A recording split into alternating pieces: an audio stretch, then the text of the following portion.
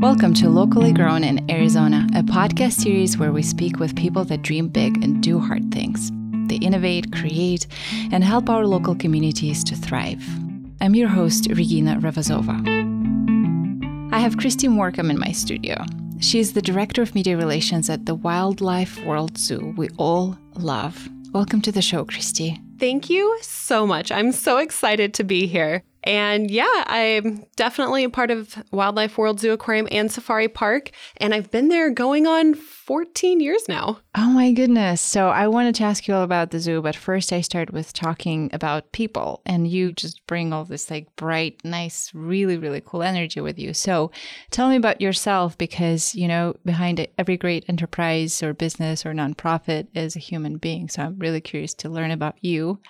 Well, animals have always been my first love. Ever since a small child, I've always lived in remote areas where I can go out, be among the wildlife, and I knew from a very young age, animals were something I wanted to help, and I wanted to inspire others to want to help. And that's how I got into the industry. I actually went out to Wildlife World to volunteer, and I was hoping to get accepted into a college in California and specialize in exotic animal management and training. But while I was at Wildlife World volunteering, the owner, Mickey Olson, said that he saw something in me that I didn't need such a specialized degree, and I was able to work my way up from the bottom, and that's what I've done. And now I've been there going on 14 years, and I couldn't be happier because I'm in the position I always saw myself as a child being in, where I'm able to be a voice, you know, for conservation and help others want to conserve and inspire them to want to protect these animals that are having a really hard time doing it themselves. Yeah, no, this is interesting. And before I get into your whole Africa trip, because this is like an elephant in the room, if you will, I really want to talk about it. I want to tell you that I see some similarities with Mickey Olson, because I know that he dreamt this whole zoo concept as a child too. So tell me a little bit more about, like you said, you lived in the areas that were a little bit remote and you were exposed to the animals. Like, what are we talking about here? So I grew up most of my childhood up in New River, which is the northern part of the Phoenix area. And there's lots of native wildlife up there. I mean, we every morning would see lots of quails and bunnies, and I came across lots of different type of snakes, which I love the misunderstood animals too. The animals, you know, that not everyone appreciates. I think snakes definitely fall into that category. Coyotes and javelina. And it was just something growing up there, you know, when I first lived up there, there wasn't a lot of residential. It was extremely rural. And I was able to see how development impacted these animals. As more houses were built, these animals had less of a range and less of a habitat to thrive in. And that was something that always stuck with me as a child. And it's something I see being a problem across the entire world. These animals are losing so much of their land. And oftentimes with a lot of those species, that's their number one cause. And their numbers are decreasing at such an alarming rate. Interesting. So is that what inspired you to become volunteer? I know you're leaving overseas soon. Can you tell me more about it? Yes. So giraffes are one of those animals that are just so iconic. Everyone knows what a giraffe is, but very few people know that giraffes are silently slipping into extinction. When you hear, right? No, I did not know. And most people have that exact same reaction. Because when you think of Africa and you think of conserving different populations and species there, usually the first thing that comes to mind are elephants. Sure. However, in Africa, there are 4 times as many elephants as there are giraffes. Did not know. Yeah, even conservationists didn't realize how the numbers were decreasing so quickly with giraffes and the problem that they were having. And they have a lot of different problems out there that are contributing to their numbers disappearing at such an alarming rate. And there's a lot of statistics that are just terrifying when you think about a species and how quickly they're slipping away. In the last 3 decades, their numbers have decreased anywhere between 40 and 50%. Wow. Yeah. And their number one threats are habitat loss, like I was kind of touching on earlier, and poaching. Poaching is definitely a big problem that we all are aware of in Africa, especially with what's going on with coronavirus right now.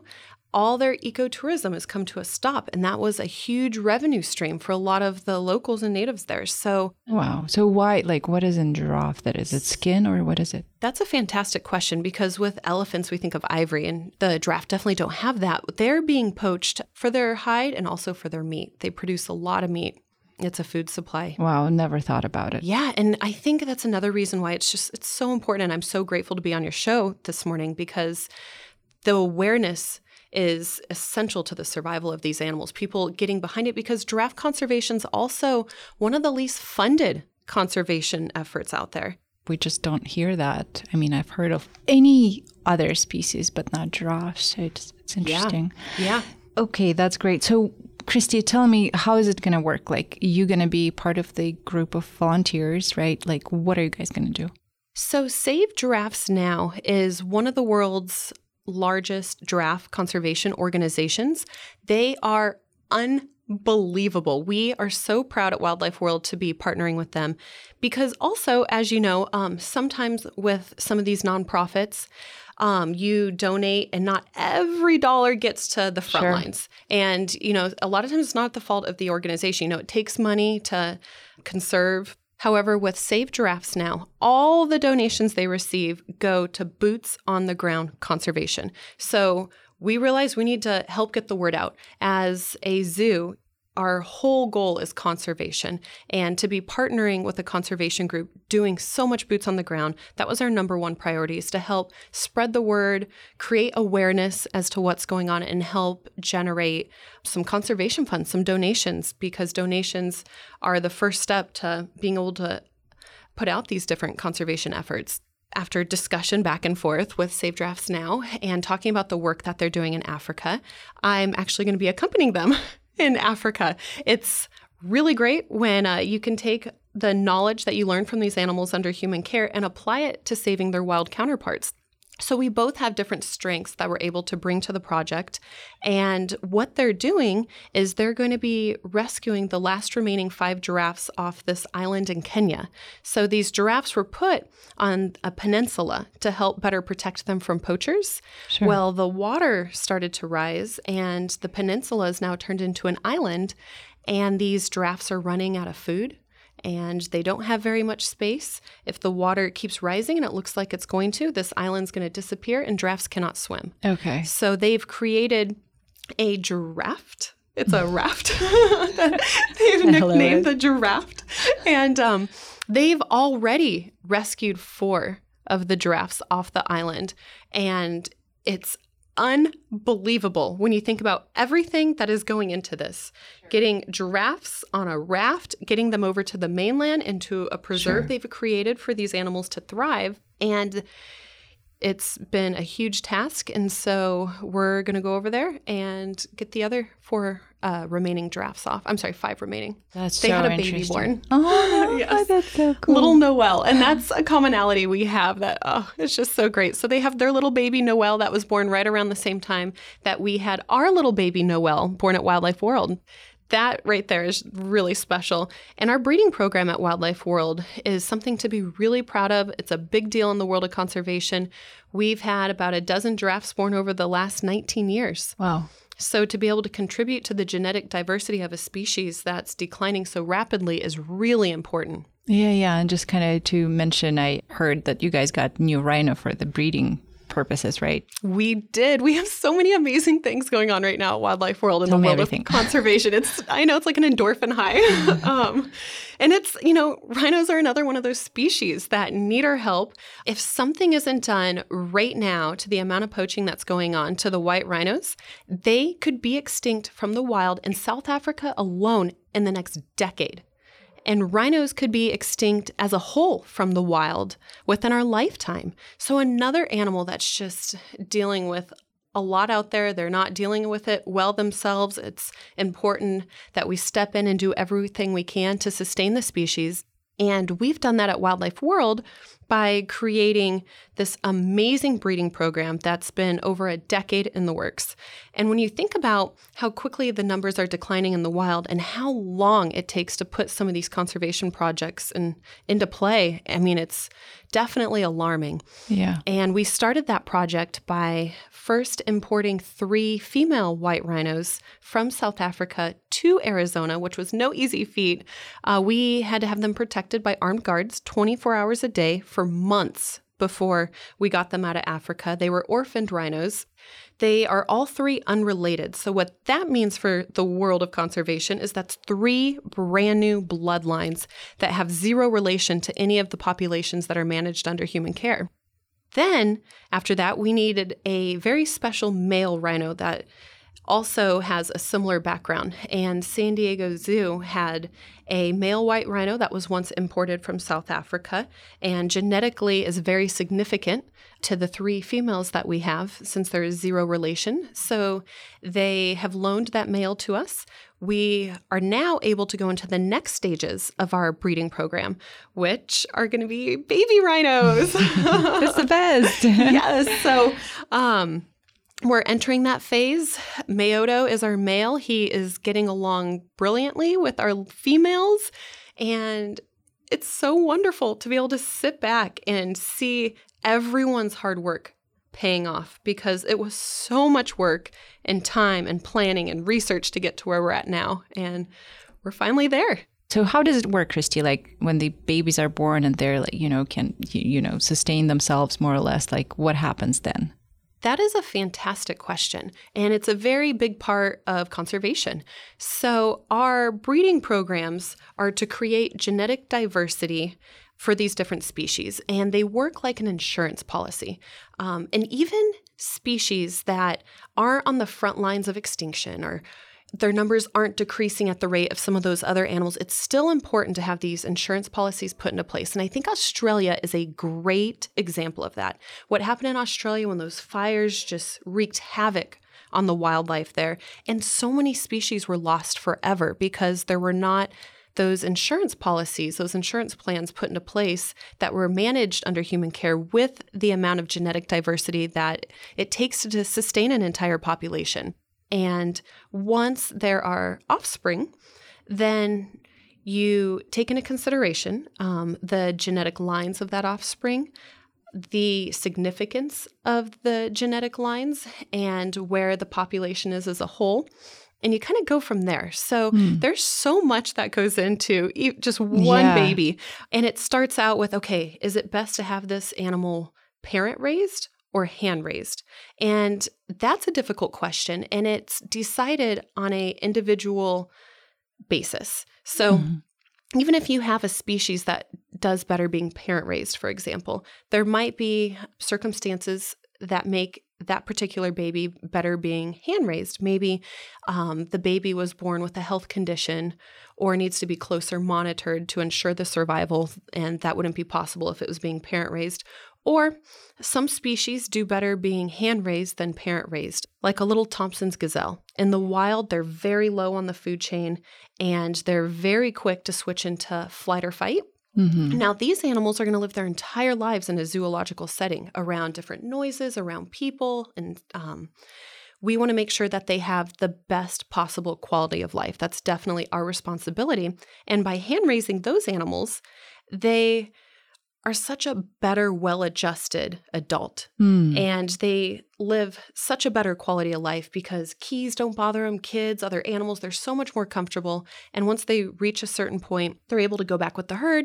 The herd accepts them back in, and you just have a much more comfortable herd being hand-raised than being parent-raised, where little things are going to make them uncomfortable. And then when you're talking about, let's say, jaguars, for instance, which are endangered, and you have jaguar cubs, you're going to want those cubs to go to a facility that has unrelated jaguar cubs that can continue the breeding program.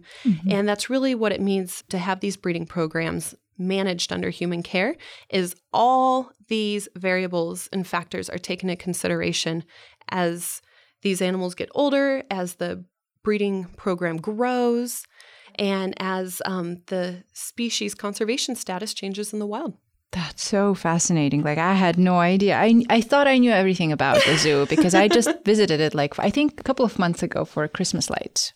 Right? Like, I thought I know everything. And don't know anything. So thank you That's so why much. I love what I do because, it's important information. And when people are educated, they can make educated decisions and they can help support the animals that need the help and support out in the wild. For sure. No, this is very, very vital information, I think, for everybody, for our listeners, for myself including, right? So, Kristy, let me ask you this. The zoo has really interesting history. And if you could touch upon it a little bit, like I had no idea it's family owned, right? It's a very local, would you say, business? Yeah, we can absolutely call it a business.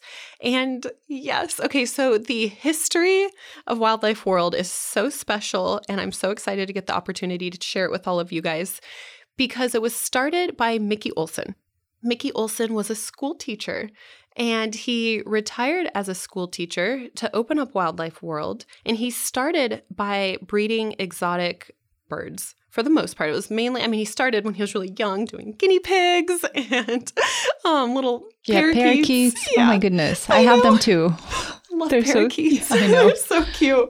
And worked his way up to breeding rare and exotic birds for zoos like San Diego Zoo. So our relationship with them dates back decades. He was obviously very gifted, and education is something that's been extremely important to him, being a school teacher for his career. He decided to open up Wildlife World back in 1984. It was very tiny. I've actually been going there since I was like 1 year old in diapers running around. I was so excited when I came across the pictures and could show him, and he knew exactly how old I was and what year that picture was taken based on a sweet little Wiscovy duck that was in the picture. Wow. Isn't that amazing? That's phenomenal. I know. So he is a really smart businessman too, thankfully, because he's been able to grow the zoo to what it is today. We were able to survive being shut down over 5 months due to the pandemic. And what he's been able to do for wildlife conservation in our community is just unbelievable. And he's done that by starting really small. He develops an area. He pays that area off. He saves up half the money he needs for the next area. And then if he needs to, he borrows the other half. Then he pays that off, saves up money for the next area. And that's kind of the model he's had as he's expanded the zoo. But this is something, like you mentioned, he's always wanted to do. Wildlife has been something so near and dear to his heart since he was a child. And he was a little tiny kid who stayed home from school with, I can't remember if it was measles or mumps. It was, I think, chicken pox or something. Okay. Yeah. Some sort of illness. And his mother gave him pen and paper and told him to color. And he drew a map of the zoo he wanted to own one day. And the map is so special and so unbelievable. And he kind of forgot about it. Well, after his mother passed and he was going through his mother's belongings, he came across this map that he drew as a young child. And it's so similar to the original part of the zoo. It's unbelievable and it's so cute. It has the little legend, and legend is spelled incorrectly. And it was laminated because his mother had it laminated. So she knew it was something special. Yeah. And he kept the map in his desk, and he would kind of pull it out and show it to people. But he is very modest, and he wasn't like showing it off to everyone. But I was obsessed with this map. And so I was going around telling a story to everyone. And then Fox wanted to do a story about it. After the story, his map went missing. And I was like, Mickey, what did you do with your map? Because he kept losing it. This was like the 15th time that he had lost his map because he just throws it in his desk. So I had my friend Anita, who actually shot the story, review some footage, and she's like, no, at the end of the story, he puts it back in his desk. So I'm like pulling the drawers out of his desk. And right at the top, stuck was his map. So I pulled it out and I'm like, okay, we are not losing your map again. So his daughter and I actually got together, and I think it was for Christmas. We had it framed, and the original invitation to the zoo put in the frame, and the current map, and now it's really special hanging on his wall. Oh, that's so cool. So is it at his house or it's somewhere at the zoo? In his office. Oh, awesome. Yeah. Tell me about the animals there at the zoo. I know that, I have no idea how it works, but I suspect it's because of the climate. That's why we normally have animals from Africa and South America. Is that correct? Or it's my uneducated assessment? No, you're bringing up an excellent topic, because animals, they come from all over the world. And we know here in Arizona, we have a very different climate than a lot of other places that are more of a temperate climate. So all of our animals have the specific things they need to make sure that they're comfortable year round. But most of our outdoor animals are from places like Africa and Australia, places that get really hot and really dry. So they have special adaptations to help them thrive in this environment. And that's why we have so many successful breeding programs, is because our climate mimics their natural environment so closely. But we do have lots of creatures that are from more of a temperate climate. And that's why we have so many indoor animal exhibit buildings. And we have exhibits that can be completely regulated as far as the ambient temperature goes. And then we have some exhibits that are indoor and outdoor exhibits where they can self-regulate. And then so many of our exhibits out as you're walking the grounds have areas off exhibit that are climate controlled, where they have air-conditioned housing or heated housing, whatever they're more sensitive to, some of them both. That way they can just self-regulate, get comfortable. And people are always talking about how when you come out, you see everything, you're so close to the animals. And that has a lot to do with it, because they don't have to, be hiding out the whole time. They're comfortable, they're out, and people are able to see them that way. Guests are happy, animals are happy. It's a win-win. That's cool. Thank you. I want to just make a quick observation. You came in with this light, kind of aura around you, and I have a theory that is personally mine. I've never researched it. I have parakeets, and I oftentimes just sit down in my living room. They fly all over the place. They just go into the cage to eat and then fly out. But I love watching them. I just love sitting and watching them. I can do it for so long. It's ridiculous to admit. And time to time, I started thinking, why do I like to do it? Because they're so not guarded. They're so... So I have a theory that people that work or deal or watch or somehow encounter animals on a regular basis like you, I don't know, it's just kind of brings us to our very essence in a way. Yeah. I don't know, it's ridiculous probably to say that. What do you think about it? No, oh my gosh, I think that's the coolest observation ever. And you and I have that in common. So growing up as a kid, that's what I would do. I'd go sit out in the desert and I would just sit there, stay stationary for hours and watch the wildlife and the little lizards and the birds and the quail and the bunnies under a tree. And there's just something so magical about that. These animals, they are so instinctual, and there's just something so pure and wonderful about them, and so vital to the health of the world and the planet. Being able to share our passion creates passion with others. And I think the more we can appreciate and save our wildlife, we're saving our planet. Yeah, and we forget it. So thank you so much for bringing this whole topic up. I had Kristy Morcom. She is the Director of Media Relations at the Wildlife World Zoo. We all love. Thank you so much for being with us today. Thank you so much for having me, and I hope to see you at the zoo soon. You will. Thank you so much for inviting me too. I was joined by the Director of Media Relations at the Wildlife World Zoo, Kristy Morcom. Thanks to all our listeners for being with us. If you like this episode, share it with a friend. This is Locally Grown in Arizona. I'm your host, Regina Ravazova.